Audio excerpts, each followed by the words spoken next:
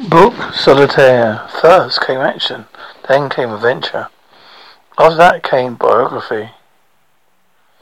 I continued to sort the books on the counter before me into categories, mindful of the bell over the door, which would announce an early morning customer. It's unlikely the second glance books would be receiving any visitors at this hour, but you never could tell. Maybe reading aficionado who had discovered that all the big box stores like Smithson's were still closed would feel like giving my store a look-see. I've been told I would do more business if I sold coffee and tea like my competitors. While I did keep a pot on throughout the day, I gave it away to whoever wanted it while they browsed. Bad for business, I'd admit, but good for the soul. Reading a warm beverage went together like a hand in a glove. This morning, however, like most mornings, there was no one here to enjoy my brew of the day but me. It wasn't for my cat, Quincy, the place would have been otherwise deserted. I kept on laying out my books on the counter, unperturbed. I always did my best business with the lunchtime crowd and after dinner on their way home people and college kids. They would be emanated around 10 or 11, stumbled downtown and through my door to try and sell their textbooks for beer money. Some I would be able to take, some I wouldn't. While I shelved my new acquaintances, they would peruse their shelves of eclectic second-hand volumes. Invariably, they left with more under their collective arms than that with which they arrived.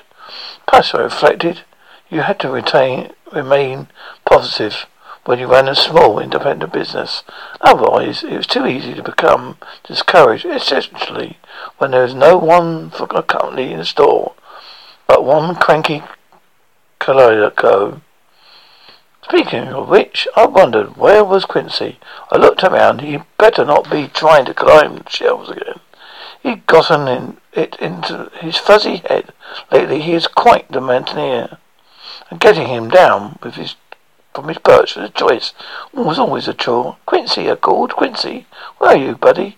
Quincy, as he went to do, did not answer. I sighed.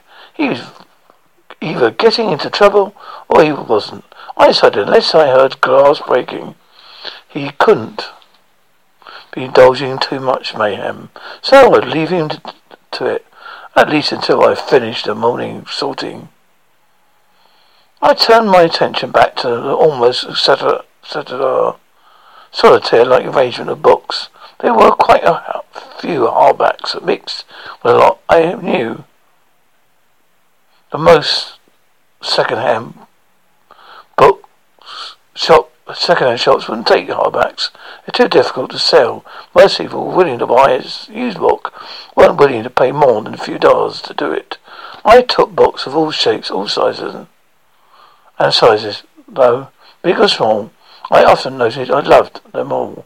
My friends had observed that some good-natured teasing. They would have taken phone books. They'd still been a thing. I could have stood on one to reach the taller shelves. I laughed this off, but in reality, I needed a step stool to shelve what I called the high box. I'm 5'4". I thank goodness, though, that he didn't have a child's frame to go along by children's height. Otherwise, I would have felt pretty dismissible. My curves, pronounced to begin with, were made even more prominent by my stature, so much so I often dressed down to hide them. It was, I had long since decided, plan of navigating through a tall-person world without being ogled. Somewhere in the back of the store, Quincy mewed. I looked up, frowning. It was his "I'm hungry" mew, or his "I'm bored, fetch me a cat toy" human mew. This was his "oops, I seem to be in a fix and need a hand here" mew. I came out from around the corner. A sack box balanced up against the hourglass waist and was skewered by my cardigan. I would shelve as she looked for Quincy. No time waster was I.